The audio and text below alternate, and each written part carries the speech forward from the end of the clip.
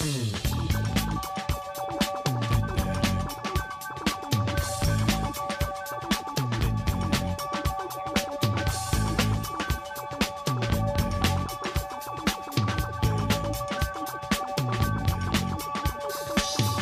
may find yourself living in a shotgun shack, and you may find yourself in another part of the world, and you may find yourself behind the wheel of a large automobile, and you may find yourself in a beautiful house with a beautiful wife, and you may ask yourself, well, how did I get here? Letting the days go by, let the water hold me down. Letting the days go by, water flowing underground into the blue again after the money. Hey, how's it going, everybody? This is Chris. Welcome to episode 336 of X Lapsed, where I'm in the middle of a fast. I'm set to get some blood work done pretty soon, and I just had blood drawn like 3 weeks ago. But got one of those calls from the doctor saying, "Hey, we need you to go back. We need more blood." So here we go again. I'm just waiting for my appointment and biding my time and feeling a little lightheaded, which might be the perfect way to experience the issue we're going to discuss today. Today we're talking about X Deaths of Wolverine number 4. This had a May 2022 cover date. The story is called Deaths of Future Past, written by Benjamin Percy, with art by Federico Vicentini. Colors Dijo Lima, letters VZ's Corey Petit, designs Tom Muller, edits Baumgartner Basso White Cebulski, cover price $5. This one went on sale March 9, 2022. And I may have mentioned this yesterday, but my damn Alt tab isn't working, and it's really getting under my skin. If anybody knows any any quick fixes, please don't hesitate to hit me up. But I'll waste no more of your time with that today. Let's get into the issue. We open in the near future, and we could tell it's the near future because Wolverine and Forge have streaks of white in their hair. And if that doesn't say near future, then by golly, I don't know what would. Now, Forge presents Wolverine with a bean. Now, he explains that, it's a seed, actually, but Wolverine and bean rhyme. Now, he explains that this should create a gateway that would allow Logan to travel through time should he, should the need ever arise. Wolverine ain't too keen on it. He's like, hey, I don't want this. If you want to travel through time, you do it. Forge responds the only way he can at this moment. He jams the thing into Wolverine's left eye socket. Okay, and if that was like our body horror moment of the issue, I think it would have been extreme enough, but boy, you ain't seen nothing yet. Now just then, Krakoa begins to fall. The island is taken over by Sentinels. We see Nimrod there. Now Forge tells Logan that, if there ever should come a time where he finds out how this happened, with all the Sentinels and whatnot, if he finds out how that happened, he should go back in time to ensure that it doesn't. Double page spread of roll call and cred. Our characters are Mora X, Omega Wolverine, Forge Wolverine, that's X-23, Scout, Dakin, Arnab Chakladar, Destiny, and Charles Xavier. From here we hop to that other X-cubed at the Preserve. Here, post-human Mora stands over the Wolverine she dropped in the last issue's Flash Forward. He's not quite as dead as she hoped, however. Now she reminds him of her exile from Krakoa and tells him that they probably should have killed her when they had the chance. Now as Logan lay dying, he remembers that he, got that bean behind his left eye, and so he plucks it out with an increasingly phalanxy claw. He quickly buries the thing and hopes for the best. Info page, where Mora exposits a bit about humanity and post-humanity. It's a quote page. It's not a mostly blank one, though. There's a lot of words on this one. She talks about how her death resets timelines and whatnot, but if she were somehow able to become part of the Phalanx Hive Mind collective dealie, she may truly become immortal. Back to comics, we're in the present, and we're at Chakladar's compound. Here, the Claw family have arrived to try and take out Mora. Unfortunately for them, she's already bugged out. Poor Arnab is still here, however, and so the Wolverines set about torturing him until he spills the beans about where she got off to. Logan is then shot in the chest by a firearm, the size of which would make Rob Liefeld blush, because, clearly every single laboratory has to be armed with one of those. Since he is Wolverine, he quickly recovers. Then, with Chocolate R being held by Daken, our man tells him a little bit about the future. Now, Logan talks about how all of his kids die. He talks about how Daken is killed by a Sentinel. Scout is depowered and killed by Nimrod. Laura is captured, tortured, and experimented on for years by posthumans who ultimately harvest her skin and organs. Now, quite what this is trying to instill in Chocolate R, I'm not entirely sure. And I mean, say 4 people burst into your home and just beat the crap out of you. Would you really care about how they're going to die? I can't say that I would. In any event, this is enough for Arnab to blab. He says that Moira's gone, Krakoa way. And so, with everything he needs to know, Logan decides to lobotomize him with his claw before they leave. Doesn't kill him, just ensures that he won't remember this, somehow. From here, it's an info page, and it's a conversation between Moira and Banshee that's being picked up by the Singing Stones. And we're going to find out here that Sean helped Moira return to Krakoa. Well, in a way. You see, Moira kills and skins Banshee. Then she wore his skin, the skin suit, she wore his skin suit in order to fool the Krakoan gateways into allowing her access to Krakoa. I'm not joking. This is Okay, now scene shift. We're at the hatchery where Destiny is waiting for Mystique to pop out of her gold ball. She's also picturing the scene that we saw wrap up X-Lives number 4 where Wolverine stabs Xavier through the shoulders. Also, she seems to know that Moira is here, and indeed, she is. And so we rejoin her as she enters Forge's armory. And, it looks like she's traveling around the island via gateways. But here's the thing, she's no longer wearing Banshee's flesh suit, so that shouldn't be possible, right? Maybe I'm reading it wrong. I don't know. Anyway, she procures Forge's anti-mutant zapper, hopeful that maybe there's like a reverse switch on it. Then she's confronted by a projection of Professor X who is bleeding from the shoulder. So much for that big cliffhanger from X-Lives 4 then. Now they argue for a bit before Forge jumps Moira from behind. Destiny also enters the scene. After all, she's who told Forge where he needed to be. He informs Moira that there is no reverso switch on the on that gun. It's there's no repower setting. It's just it's a one-way thing. You take the powers, you don't give them back. Frustrated, Moira then gives Forge a dose of his own medicine, zapping him with the No More Mutants ray. She then loads herself into a set of Krakoan plant armor or something. Like she's suddenly just in this bio armor chasing Destiny. Did we miss a panel? Did a panel fall off the page? I don't know. Since this is actually one of the least confusing things about the issue, we'll just let it be. How about that? Anyway, as she chases Destiny, she runs afoul of Omega Wolverine, who runs his phalanxy claws right through her chest, not killing her. Okay. Moira then zaps Wolverine with the neutralizer, and so he loses his healing factor. Without his healing factor, the phalanx infection takes over completely, leaving us with yet another cliffhanger of a heel-turned Wolverine. Hasn't that been like the ending in the past 4 chapters of this story so far? I don't know, but that's where we leave it.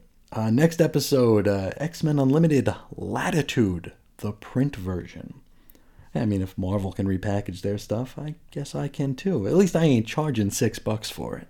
But that's next time. For now, let's try to wrap our heads around this. What do we talk about? I can't even say it with a straight face. Moira skinned Banshee, and then wore those skins to access Krakoa. I feel like we have to start there, right? Now, Moira's been acting like a cartoon villain since Inferno, right?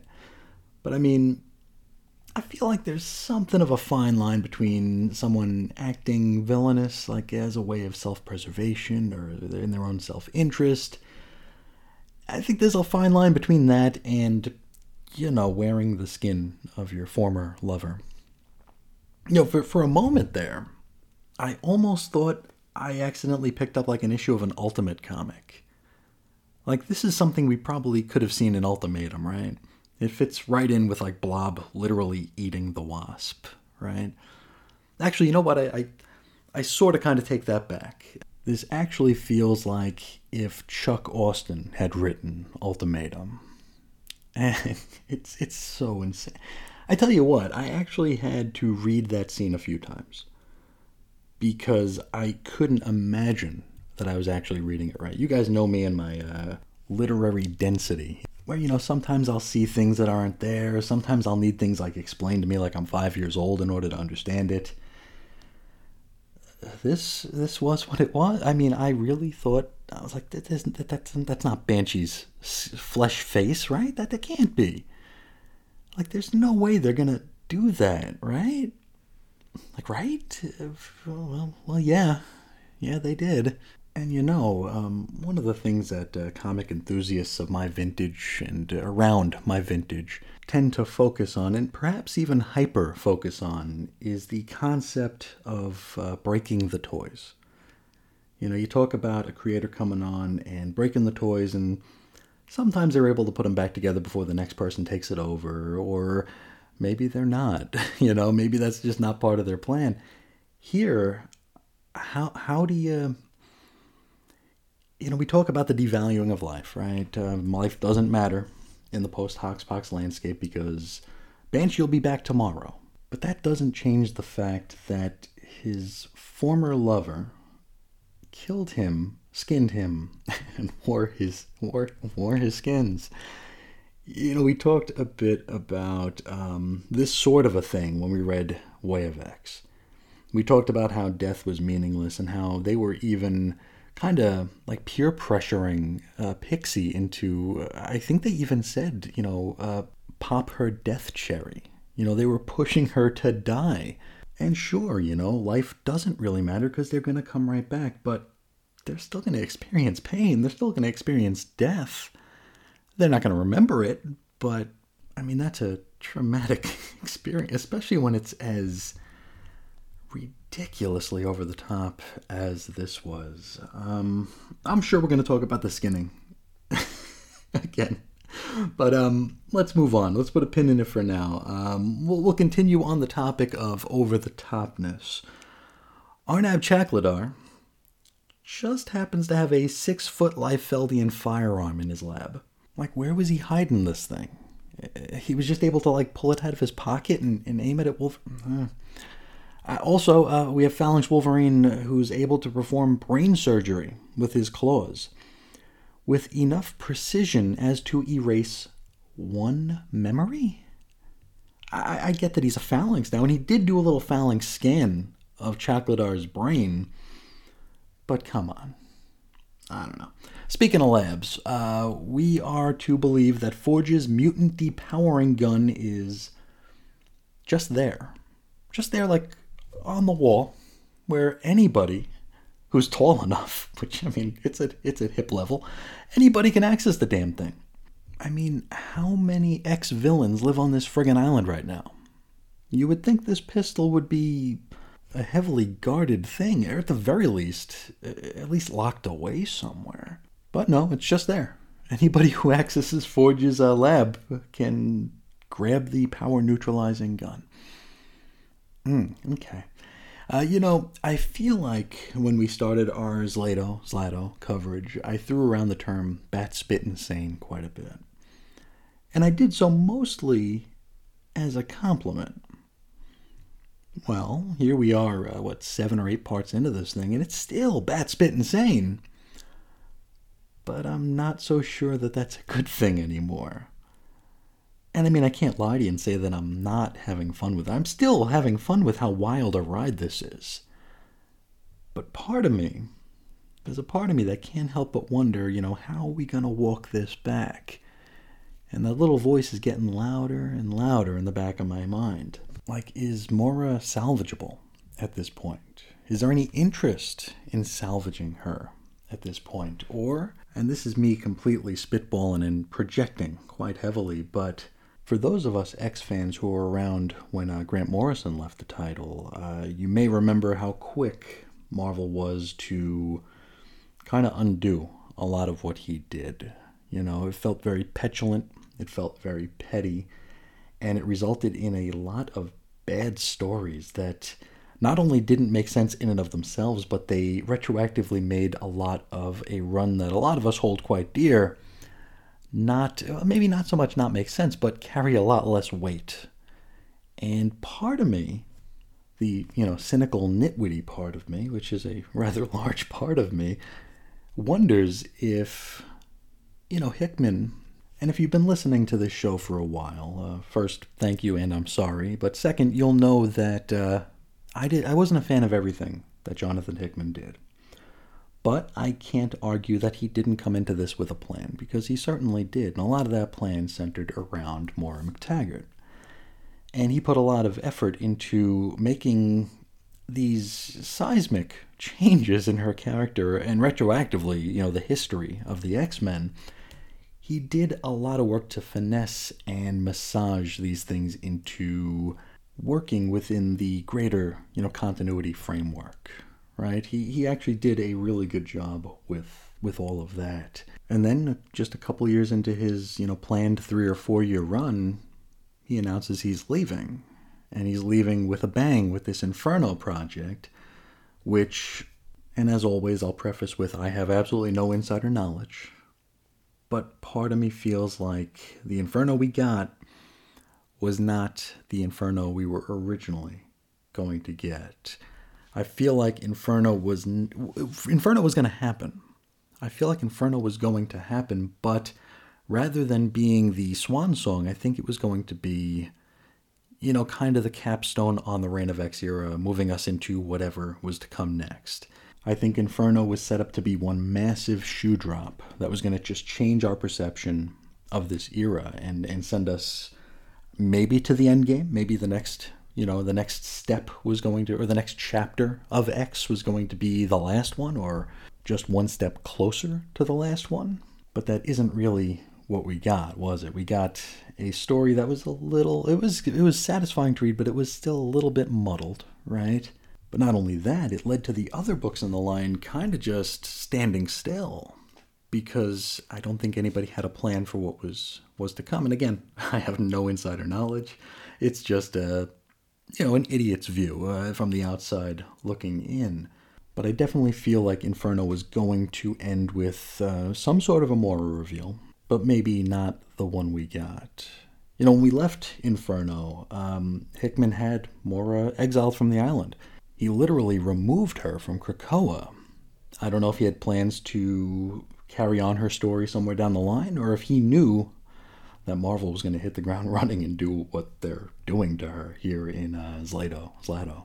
But all that having been said, so I don't, lose my train of thought completely, in reading the X-Deaths chapters here, it almost feels like they're trying to undo any possible goodwill that the readership may have had for Moira post-Hoxpox. It almost feels like a purposeful, ruination of the character, Hickman put a lot of work into this. He's gone now, so screw it. We're going to just do whatever. It's, again, just like when Morrison left and we had the Magneto and Zorn thing, and that just turned into a big-time cluster. That completely took the wind out of the sails of an entire era that so many of us hold dear. And I think that the Hickman run is one that a lot of folks do hold dear. But, at this point, he's gone a month or two, and a character that he put a lot of work into is now a foaming-at-the-mouth lunatic who wears her ex-lover's skin suit. I don't know. I really don't know. I'm sure we'll talk more about this in upcoming episodes, but, let's just take this one home. I'm at the point in reading this where I'm hoping that, Ben Percy was just told, go nuts. And then with every single script he turned in, his editor handed it back to him and said, what part of go nuts did you not understand? Because... oh boy, this is insane. Dude is a good writer who, in my opinion, I feel he's come a long way from his poor run on Teen Titans, but this is This is something else. You know, we do talk sometimes about the concept of evergreen stories, right? And I feel like this is going to be one, a different sort of evergreen story. Not a Watchmen, not a Dark Knight, not even a Hoxpox, but this will be a sort of evergreen story, because I feel like, say, 5, 10, 15, 20 years from now, if comic books are still a thing, we will still be calling back to Zlato, anytime something spectacularly ridiculous happens. Sort of like how we still will call back to any number of stories from the Chuck Austen run. You know, we talk about the Draco, and how ridiculous that was anytime anything silly happens in the books. I think Zlato may be the new Draco. And again, I want to make sure I say, despite all of the craziness, it's still a fun ride to be on. So if anybody out there is curious about Zlato, I believe the entire thing is already up on Marvel Unlimited. So if you got that, it won't cost you a damn thing to have your mind blown. But I think that's where we'll leave it for today. I would love to hear your thoughts on the Banshee skin suit. Can you even believe that that's a sentence that I've said like 600 times today? I mean, I've said it so many times that it actually sounds natural now. That ain't a good thing. But I would love to hear your thoughts. If you have any, please consider reaching out. You can find me several different ways. You can find me on Twitter at Ace Comics, Instagram at 90sxmen. You can send an email to weirdcomicshistory@gmail.com, or you can call into the X-Labs voicemail hotline at 623-396-JERK. For blog posts and show notes, you can head over to chrisisoninfiniteearths.com. You could also join us on Facebook. Our little group is 90s X-Men. For the complete audio archives, you can head to chrisandreggie.podbean.com, available anywhere the internet aggregates noise and or sound. And finally, there is still the Patreon. That is patreon.com/xlapsed. But it's just about that time for me to head down to the old blood lab. I hope there isn't a 6-foot Liefeldian firearm on the wall there. I'm pretty sure there won't be, though I have been wrong before. But with all that said, I would like to thank you all so much for choosing to spend some of your time with me today. And until next time, as always, I'll talk to you again real soon. See ya.